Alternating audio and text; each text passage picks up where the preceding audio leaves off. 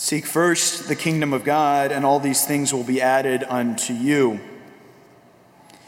In the mid-19th century in the United States, there was an interesting phenomenon going on. We had just finished the Civil War, and there were a lot of soldiers who had been displaced from their homes, right? They had gone and traveled with the armies, both from the North and the South, and they had gone to these different battlefields.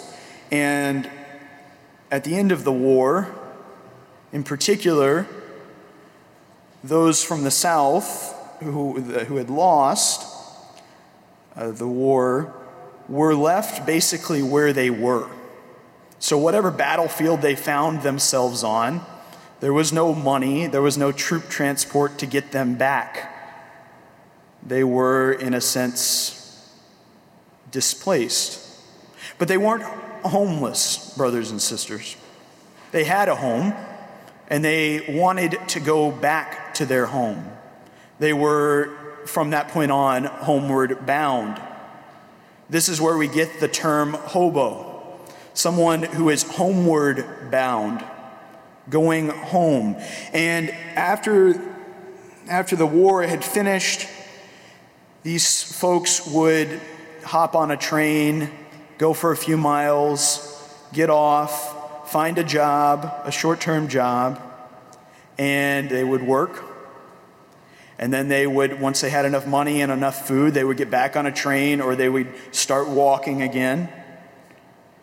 And they were always going home.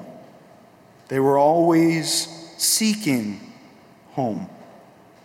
And they knew that the places that they stopped, although they had found comfort and security there for a short time, they knew that those places were not home, because they were going home. Our lives, brothers and sisters, are very similar to this from a spiritual perspective. We are homeward bound. As the rector of my first seminary said, we're hobos for heaven. We're pilgrims. Thomas Aquinas, in all of his writings, calls Christians on this earth viators, wayfarers, ones who are on the way.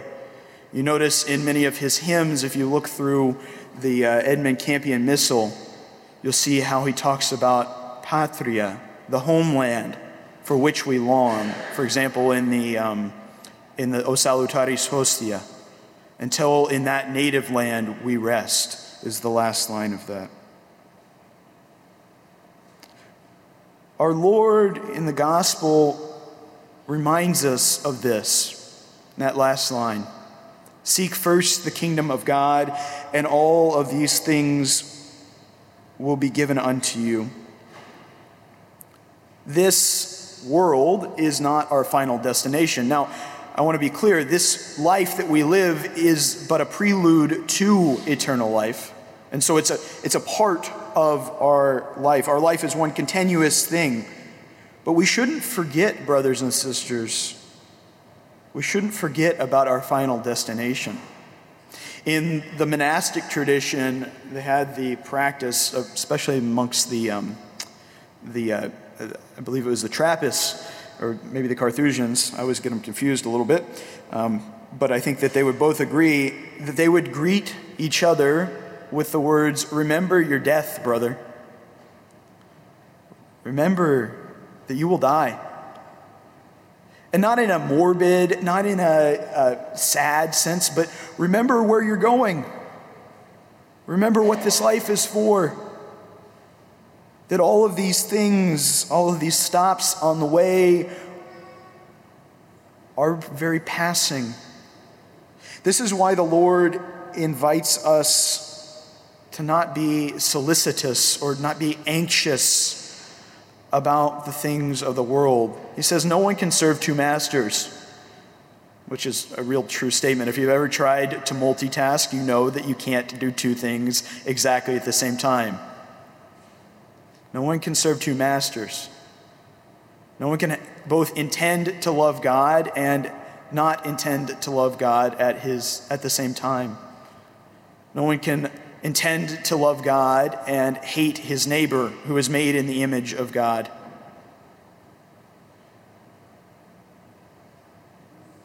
If we know that old monastic axiom, memento mori, remember death, it provides us with an orientation for our life in which we can see it as a whole, in which all of the parts come together, and in which even the things that cause us on a human level anxiety or worry or difficulty can seem to be a part of the providence of God in our life. If then we know our destination, how are we to travel? Well, the hobos of the 19th century, they traveled rather lightly. As you can imagine, if you're trying to jump onto a train, you don't want a lot of extra weight. John of the Cross, the great mystic, Spanish mystic, he talks about how even a very small cord is enough to hold a bird down from flying to the heights. Right? You want to be free. If we have too much stuff, we'll never make it to, it will be hard for us. It will be more difficult for us to say yes to the Lord because we're attached to our things. And I don't mean just physical things, I mean people. I mean certainly it could be physical things, our desires, our honors, our seeking glory. If we're too attached to these things, which are meant to help us in our life of going towards God, we'll never make it. St. Augustine has that wonderful line. He said, I saw the beauty in created things, and instead of doing what it was supposed to do for me, it caused me to place my hope in those created things, rather than looking through them to see the beauty of the Creator. This is what St. Paul talks about today in our first reading. He talks about how we have to crucify our flesh, brothers and sisters. We have to be free of we have to crucify our concupiscences. We have to choose to do what is good rather than what is evil. What he means by this, right, is we have to crucify anything which opposes our spiritual good, which would hinder us from continuing on our journey, which would make us think that this is our home, rather than thinking first of the kingdom of God, letting go of those things that hold us back from following, back from pursuing the kingdom of God found in the person of Jesus Christ.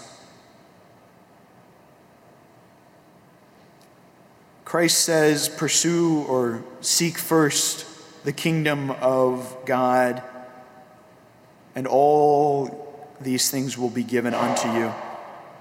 Seek first after him, for he is heaven. Wherever Christ is, being in communion with him is certainly heaven. And everything you need will be given to you. Let's be clear here, not everything you want, but everything you truly desire. Not every passing fancy will be given to you. Not even, perhaps there's no guarantee that you'll have all the food you need. There's no guarantee that you'll have all the economic resources that you think you need. There's no guarantee of any of those things. But there is a guarantee of the one thing necessary: communion with the Lord. Everything you need to get to heaven is within your hand's reach, brothers and sisters. We just must take it. See, God invites us to cooperate with him.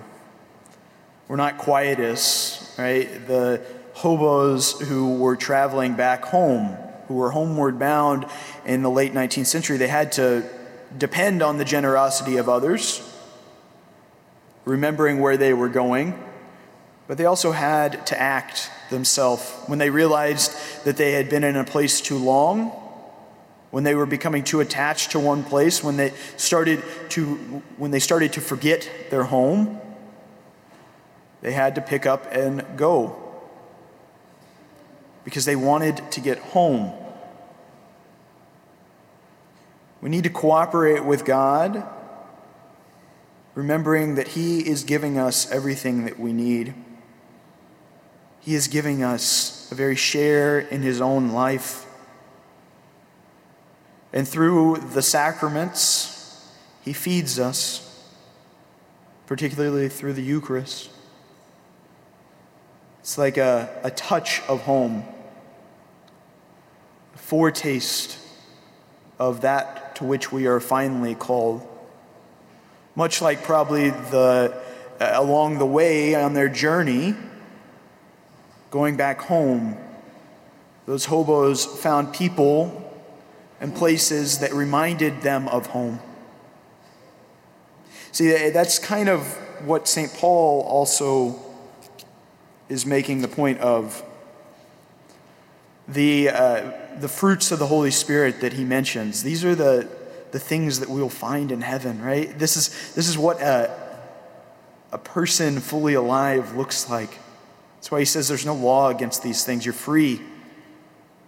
You're free if you choose these things. And strengthened by the grace of God through the sacraments and through one another's prayers for each other,